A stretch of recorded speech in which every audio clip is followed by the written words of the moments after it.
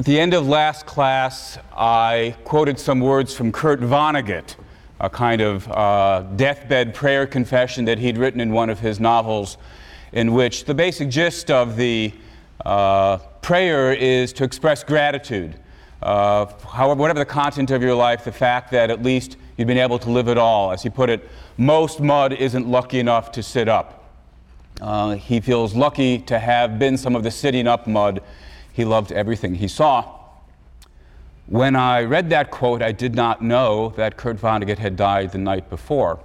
Immediately after the class ended, a visitor to the class brought this fact to my attention.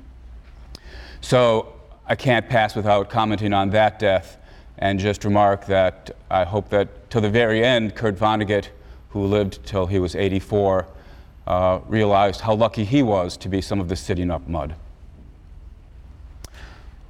All right, the question I want to turn to now is this. So we've been going over the various facts about the nature of life and death, and the question then is, how should we live in light of the fact that we're going to die? Previously, we've talked about what emotional response we should have to that, and I've argued, as I've just reminded us, that although perhaps the most common reaction is one of fear or terror at death, it may in fact be that we should be grateful and consider ourselves lucky that we're able to have had life as well, life at all. But how then should we live in light of the fact that we're going to die? And the immediate answer that comes to mind seems almost like a joke. I want to say, well, we should be careful. Given that we can die, that we will die. There used to be a TV show, a cop show called Hill Street Blues. The show began every day with the sergeant sort of going over the various crimes and investigations that were going to sort of fill up the day's episode, and he'd always end as he sent off his police, the cops, he'd end by saying, "Be careful," or "Be careful out there." But the particular kind of care that I have in mind isn't just the sheer fact that, if you're not careful, you won't notice that the car's coming down the street and you'll get hit by the car and that'll be the end.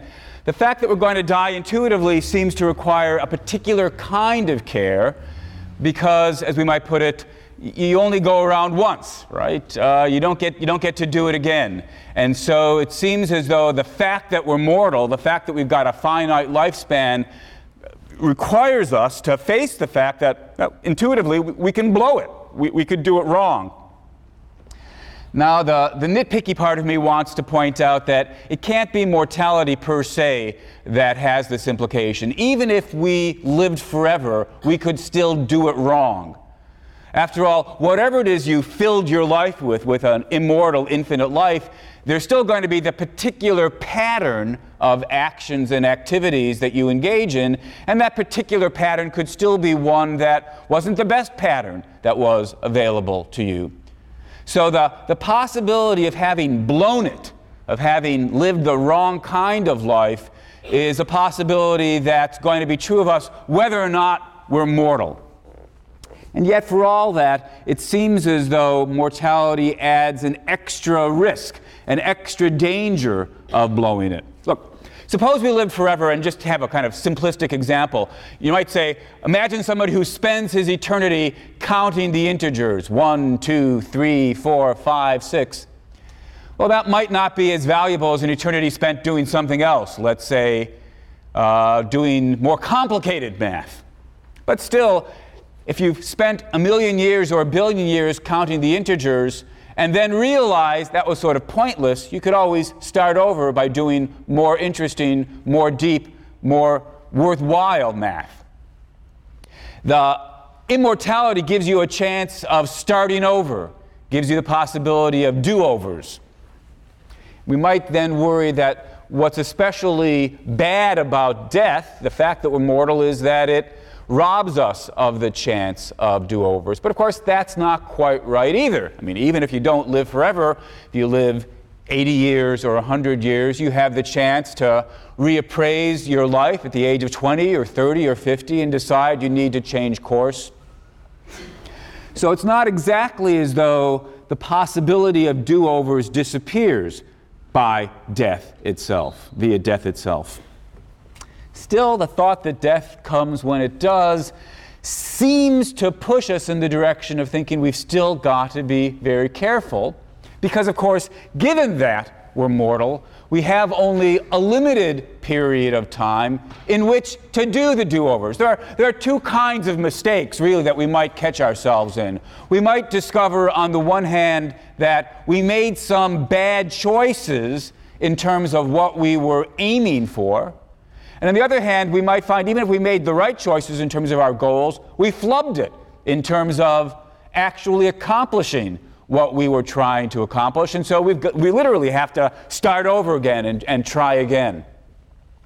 So there's two kinds of care that we have to take. We have to be careful in our aims, and we have to be careful in our execution of our aims, because we have, as it were, a rather limited amount of time to do it over. Now, again, the nitpicky part of me wants to say, strictly speaking, it's not the fact that we are mortal per se that all by itself means we have to be especially careful. After all, suppose there just weren't all that many things worth doing, and suppose they weren't all that complicated, all that difficult to do well. Suppose there are only 5 things worth doing, and even if you couldn't necessarily do every single one of them right the first time out, at most it would take 2 or 3 tries.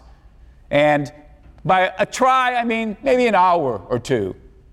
Well, that would be a pretty impoverished world that could only offer us that much. But after all, if that was the way the world worked, and we had 100 years, we wouldn't really have to worry all that much about being careful. We'd have plenty of time to aim for each of the 5 things worth having, and plenty of time to get each one of the 5 things right.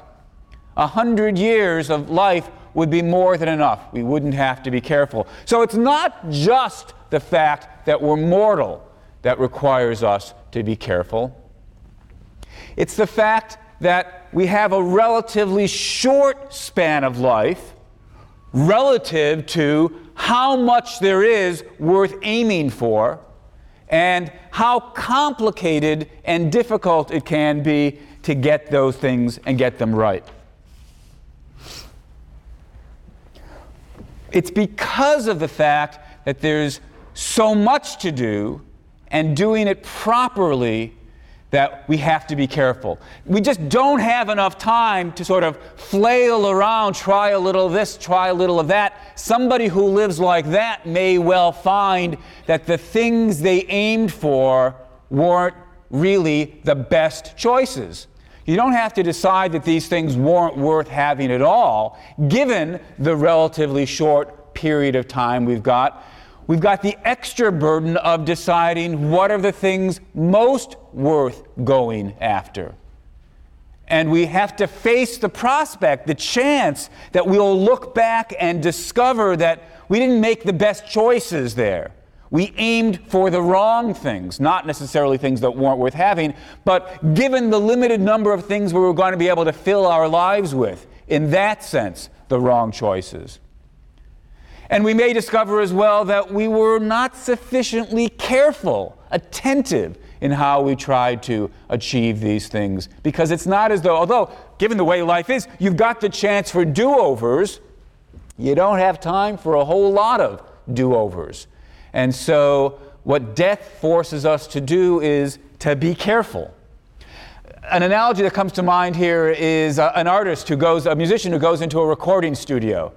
And look, he can start trying to record his songs to cut an album, and he may only have a certain number of songs in his repertoire. And so if he's got a long enough period of time, a month in the recording studio, he's got plenty of time, or she's got plenty of time, to sing a couple of songs. Maybe these wouldn't be the best things to record. Let's give it a try and we'll see. Didn't get it right the first take. Let's record it again. Let's try it a third time. Let's try it a fourth time. If you've got enough time, it's less pressing to get clear before you start or as you're going along, what are the songs I should try to record, and can I get it on one take or at most 2? But if instead of having a month in the recording studio, you've got only a week in the studio or a day in the studio, suddenly everything's much more pressing. Time is much more precious. You've got to decide early on just which are the songs that it makes sense to record. And yeah, there are some other songs, but these seem to be the better choices. And when you record them, you can't be as careless and inattentive as you try to get them down. You've got to try to get it right the first time, or at worst, the second time. That's, it seems to me, the situation we find ourselves in, not just given the fact that we die, but we might say, given how incredibly rich the world is, how many things it offers us, how many choices we have in terms of what's worth going after. But for many of these things, given how difficult they are to accomplish, although we've got the chance for do-overs, both in terms of changing our mind about what we should be aiming at and trying again for the things we have aimed at, we've got to be careful. The fact about our death requires paying attention. It requires care. Well, having said that, of course, the immediate question then is, all right, so I'm paying attention. I'm trying to be careful. What should I do with my life? How shall I, what should I fill it with? We've previously in the class talked about the possibility that being alive per se may have some value, but above and beyond whatever stand we take on that, it's certainly also the case that part of what adds to the value of our lives are the contents of our lives. And so we need to ask, well, what kinds of contents should we try to fill our lives with? Now, I won't try to answer that. To ask the question, what are the things really worth going after in life, is to come up to the edge of asking, well, just what is the meaning of life? What's really worth going after? And although that is indeed an important, perhaps the important question, it's the question, I think, for a different class. And so having come close to the edge of that question, I'm going to now back away from it.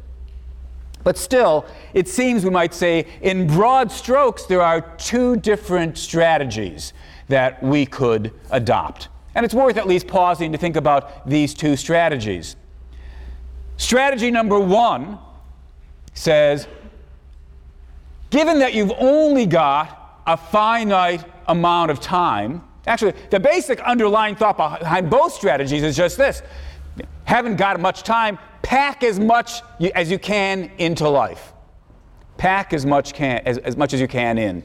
But there are two basic strategies about how do you put that idea to practice. And strategy number one says, given the dangers of failure if you aim too ambitiously, you should settle for the kinds of goals that you're virtually guaranteed that you'll accomplish. The pleasures of food, company, sex, ice cream. One of the paper topics asks you to reflect on the philosophy, eat, drink, and be merry, for tomorrow you die. Well, that's one of the strategies, right? We're going to be dead tomorrow. And so while we're here, let's try to pack in as much as we can by going for the things that we've got a very high chance of actually accomplishing. Strategy number two says, well, that's all well and good. You've got a pretty high chance of succeeding at that. The trouble with strategy number one is the goods that you can achieve, the sort of sure thing goods, are small. They're rather small potatoes as things go.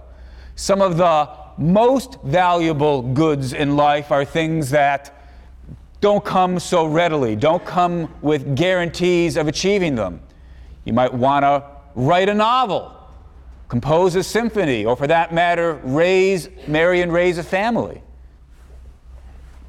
Some of these things fans of strategy number 2 argue, these things are the most valuable things that life can offer us. So that a life filled with these larger goods is a more valuable life than a life filled with the small potatoes goods.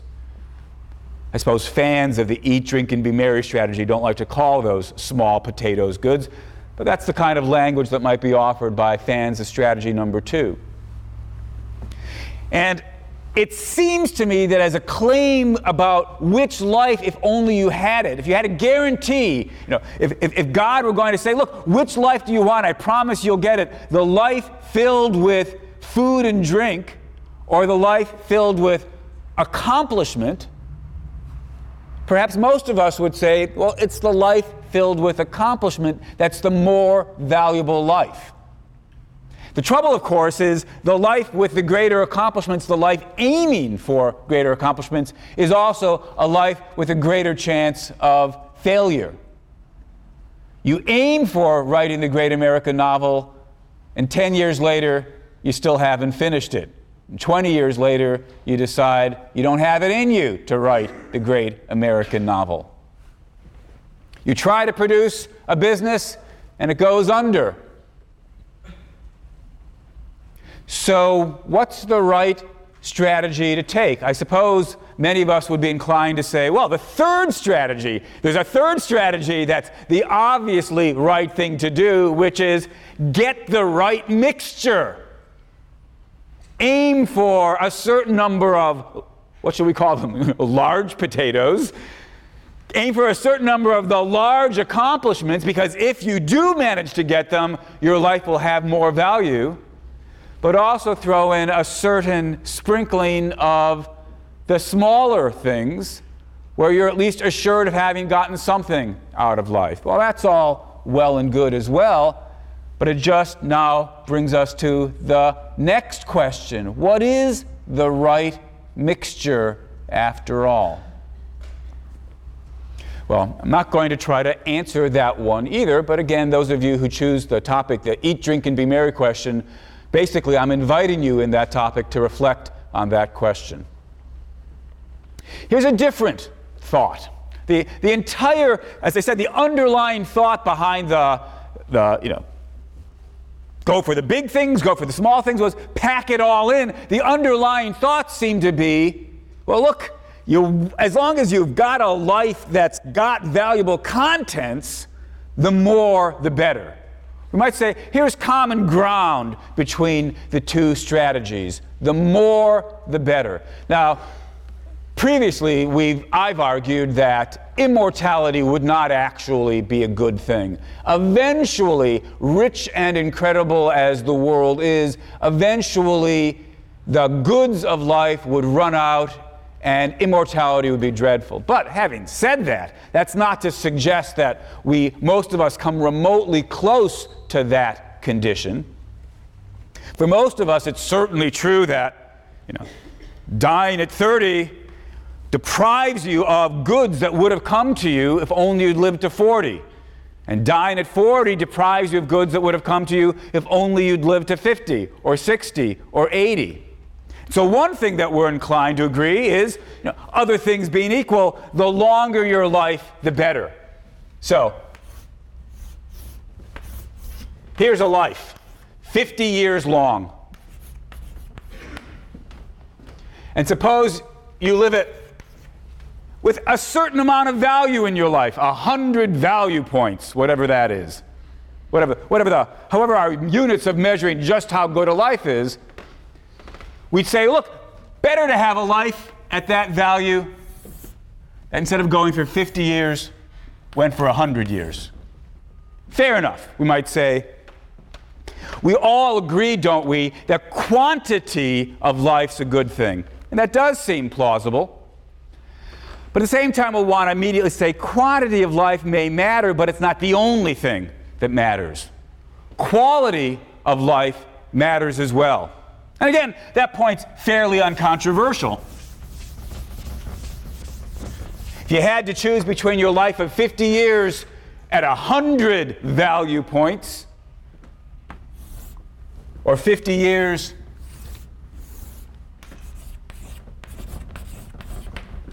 at whatever that is, 130 value points, you'd rather have the second life. The length of life isn't the only thing we care about. The overall quality of your life is something we care about as well. And this, of course, is another topic that we've talked about previously. Just what is it that goes into making a life better than another? So we now sort of see, summing it up, yeah, got to pay attention to quality, got to pay attention to quantity, or duration. Of course, the reason I just corrected myself is because you might say, if you want to think about it mathematically, it all is just a matter of quantity. As long as when we measure quantity, we bear in mind we need to measure not just the length of the life, but the height of the box. So the area of the box here is 50 times 100 units. So whatever that is, that's 5,000. Going to get another giggle here, right? Sort of imagine a little unit. It's a quality, 1 unit of quantity, 1 unit of quality for a year. So it's a quality year unit. Whatever it is, it's 5,000 units. Here, 6,500. You might say, look, we can capture the thought that the duration of your life matters, the quality of your life matters by multiplying the two together. And without getting hung up on the numbers as though there was any kind of precision here, the underlying thought's fairly clear. The area of the box represents the overall quality, the overall quantity that you've managed to cram into your life in your 50 years. And we could start measuring different kinds of lives. We might start worrying about, well, look, suppose I could live 50 years at 130, or I could live, whatever it is, 100 years at some other number that's a little bit less. We might say, oh, less quality, but longer quantity, longer duration, more valuable life filled in that last box. We see how it goes. But the question we need to ask is, so if we've got this more rich sense of quantity, where we multiply the duration of the life times the how good a life you're having while you've got it, does that give adequate place to what we think is valuable? Does that give adequate place to quality in life? Let me draw some different boxes, some different possible lives to choose between.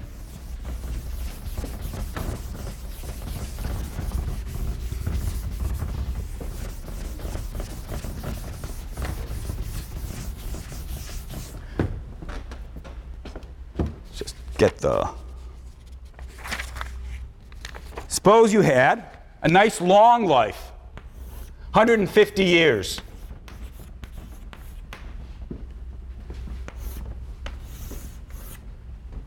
Again, just for the sake of concreteness, we assign it 50 quality points. So the area, 7,500. Let's suppose, just so you get a feel for this, let's suppose that the best life lived on Earth so far was worth a 10. So this is an incredible life to be at 50. And you get it for 150 years. Very nice life. Now compare it with this life. Suppose that this life isn't really all that good in terms of how well off you are at any given time. It's +1. 0 would be a life not worth having, though no worse than non-existence. Negative numbers would be lives, presumably that would be, you'd be better off dead. This life is just barely worth having. It's +1. But it's a very, very, very long life. So long that I couldn't draw it to scale. That's why we've got the ... dots in the middle. Suppose it goes on for 30,000 years. Well, the math here is pretty easy. 30,000 times 1 is 30,000 in terms of the area. Okay. So, trying to choose between these two lives, life A or life B. In terms of quantity, our enriched notion of quantity, where you measure the length of the life times the height of the box, life B's got more quantity of what matters. 30,000 versus 7,500.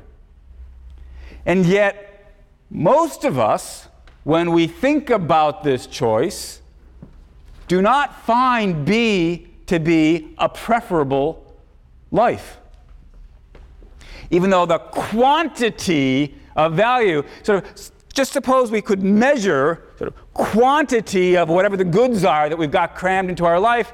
Well, this has very, very, very small amounts stretched over a very long time. The quantity is larger, but life A seems preferable.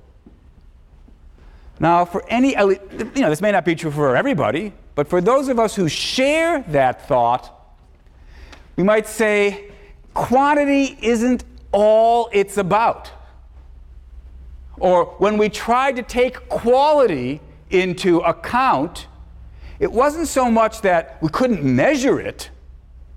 It's that if you reduce the importance of quality into, sort of fold it into quantity, so that what it's all about is the total amount that you're getting, well, the total amount's bigger in B than A. If you don't think B is a better life, that suggests that totals aren't what it's all about. Well, what else might we then choose between with regard to A and B? Well, a natural response is to say, even though life A is shorter, it attains a kind of peak, a kind of height that isn't approached any place in life B. And perhaps then, in evaluating lives and choosing between rival lives, we can't just look for the quantity of good. We have to look at the peaks. We have to look at the heights. In choosing between lives, it's important to think not just about how much did you pack in total, but what were the greatest goods that you had or accomplished in your life. And perhaps then we should conclude quality can trump quantity.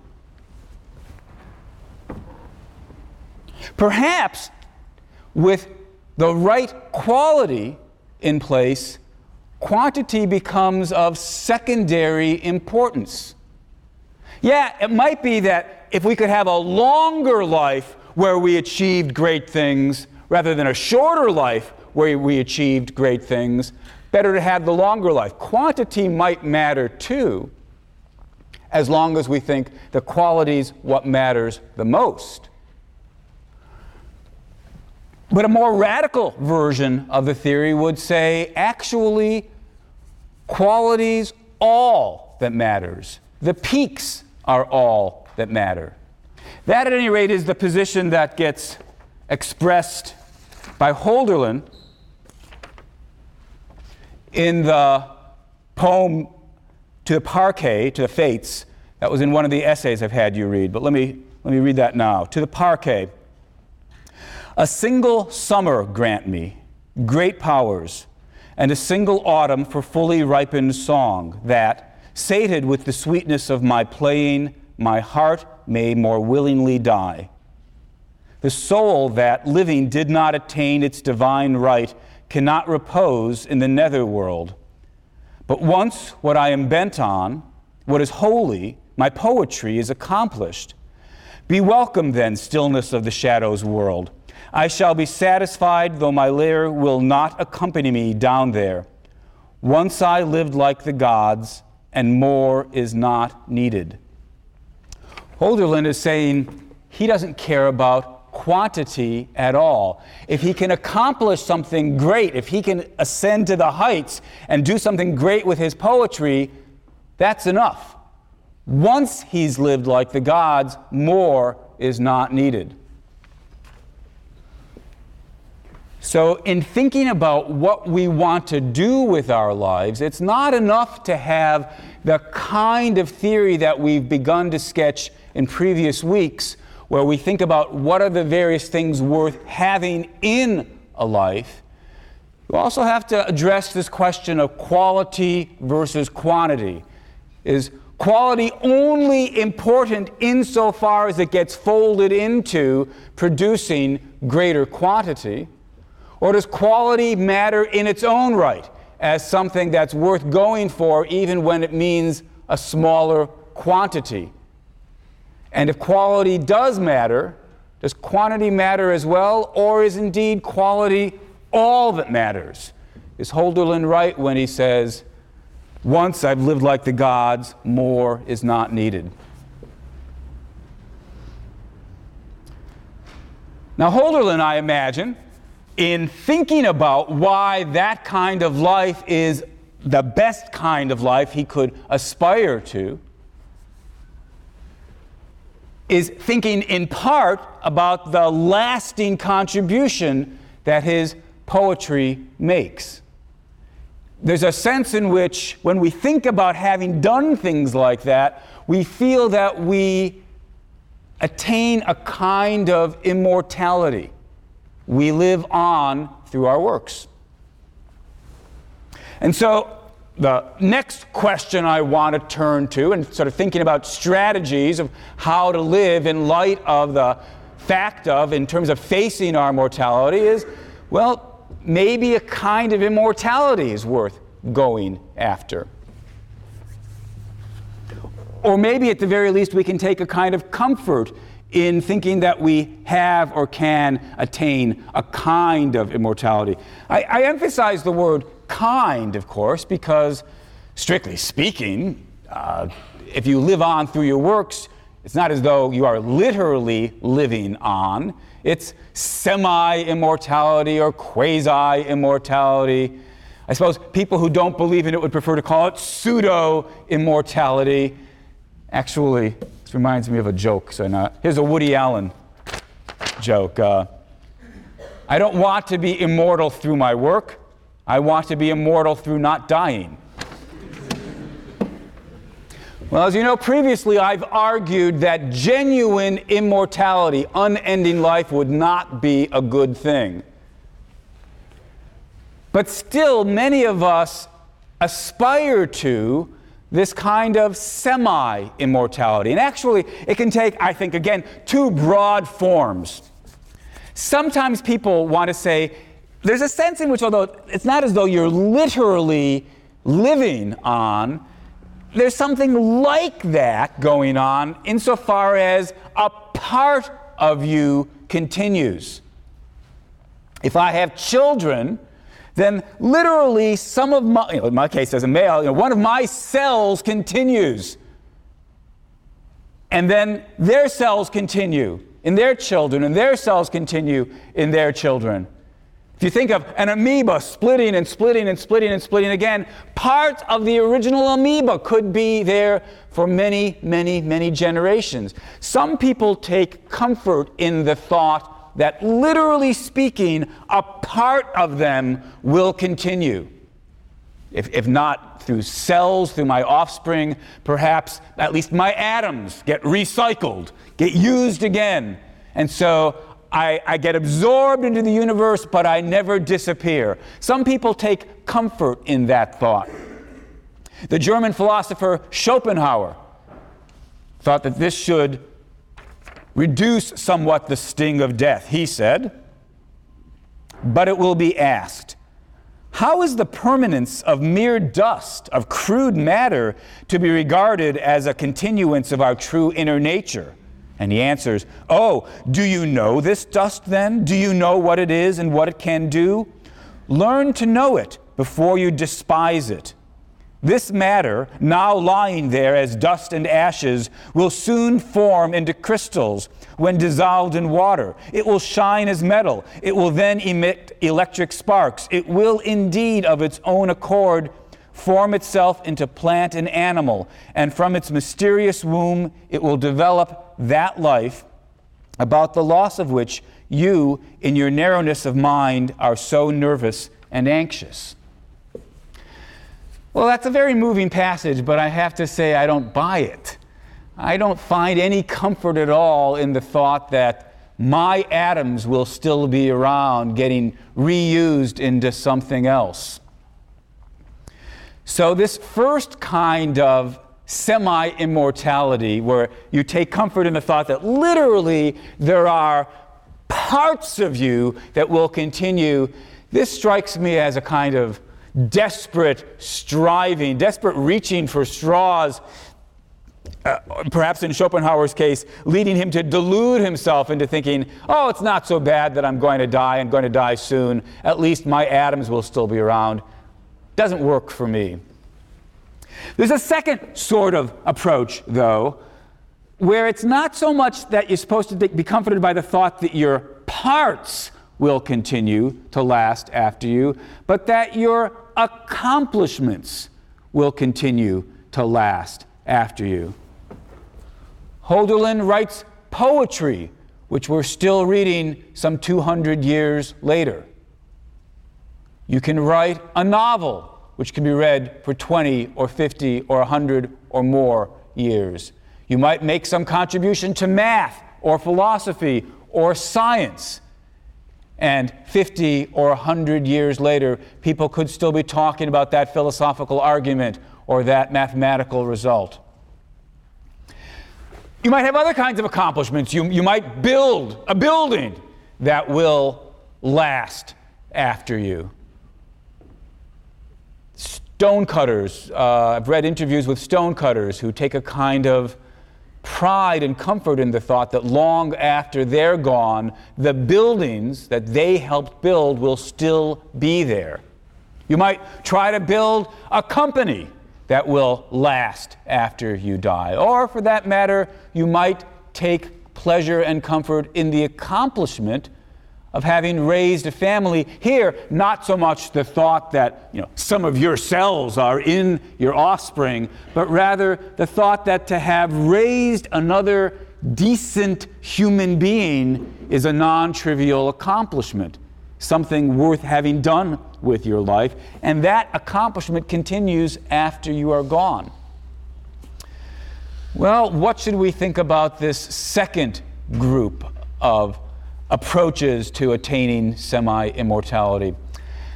I've got to say that I'm of two minds when I think about them. Unlike the dust and the atom stuff, where I just think you're deluding yourself, I find myself drawn to this second set of thoughts.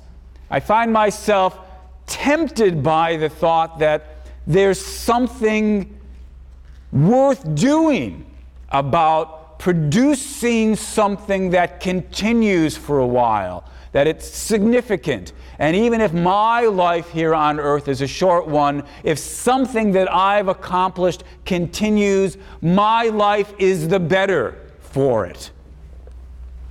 That's Hölderlin's thought, I suppose.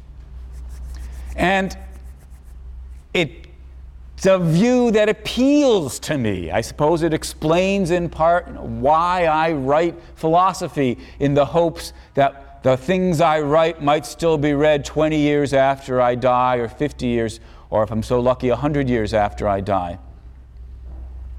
Well, in certain moods, perhaps in most moods, I'm drawn by that thought, but in other moods, I've got to confess, I'm skeptical of it. I remind myself of Schopenhauer writing his little passage, his Ode to Dust, and I find myself saying, just like Schopenhauer was so desperate that he deludes himself into thinking, oh, it doesn't matter that I'm about to turn into dust. Dust is really, really important. I'm just deluding myself as well when I think there's something grander, something significant, something valuable about having made an accomplishment, having achieved something that continues beyond me. So in certain moods, at least, I find myself thinking that I've just deluded myself.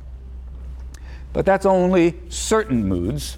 And at least most of the time, I find myself in agreement with Hölderlin. Not necessarily in thinking, quantity doesn't matter at all, to have written, one great work is all you need and more great works doesn't add anything. That strikes me as going too far. But at least to have done something significant that abides, that does seem to me to add to the value and significance of my life. Well, let me mention an entire different approach. I'm going to give very, very short shrift to this last approach, but it's probably worth mentioning as well. The entire assumption of all the lines of thought that I've been discussing so far today have in common the underlying belief that the way to deal with the fact that we live and then we're dead is to try to make the life that you've got as good as possible, as valuable as possible, to pack as much into it as you can, even though there's room for disagreement about what's the best strategy for doing that. The picture is one in which we say, we can't do anything about the loss of life, so the right response is to make the life that we've got as valuable as it can be, to see it as valuable as it can be. But there's a rather different approach. That alternative approach says, yes, we're going to lose life, and that's horrible, but it's only horrible insofar as you think of life as something that it's bad to lose. After all, if we were to decide that life wasn't really a valuable gift, if it wasn't really something worth embracing and something that we could turn into something full of value, then its loss wouldn't actually be a loss. That's a point we've seen before, right? The central badness of death is explained in the deprivation account. You are deprived of the fact that you could have had more life that would have been worth having overall. But if life isn't worth having overall, then its loss is not a bad thing, but a good thing. The trick then isn't to make life as valuable as it could be, but rather to come to recognize that on balance, life isn't positive, but negative. I know that what I'm about to say has a kind of classics illustrated simplicity to it, and it's a bit of an over-exaggeration, but in gross terms, we might say, the first general outlook that life is good, and so the loss of it is bad, and so the answer is make as much of it as we can while we've got it, we might say that is in broad strokes the Western outlook. And in broad strokes, the notion that life isn't really as good as we take it to be, but is in fact bad overall.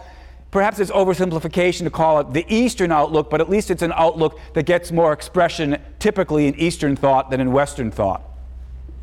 Foremost example of this second outlook is, I suppose, Buddhism. Four noble truths in Buddhism. The first noble truth is that life is suffering.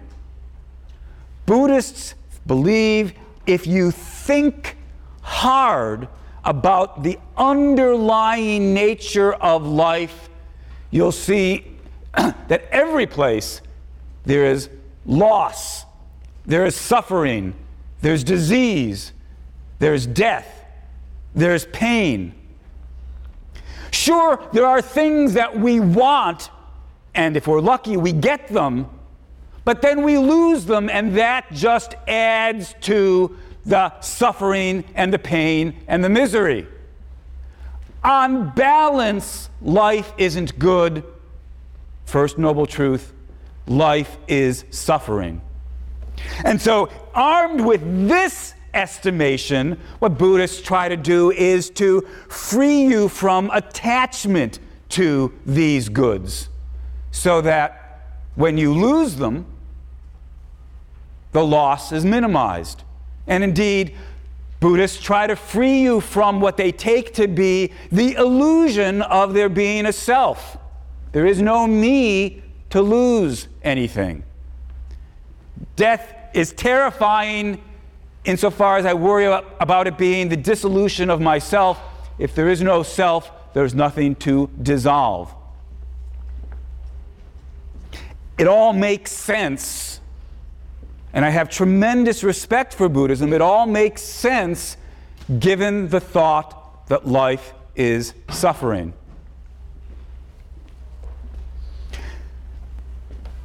But for better or for worse, I'm a child of the West. I'm a child of the book of Genesis, where God looks on the world and says, it's good. For me, at least, the strategy of minimize your loss by viewing the world as negative is not one that I can be at rest with. For me, life can be good, and so the choices for me, and I suppose for most of us, remain among the strategies with which I began. How is it that we can most make our lives valuable? What is it that we can do that will allow us, with Holderlin, to say, once we lived like the gods?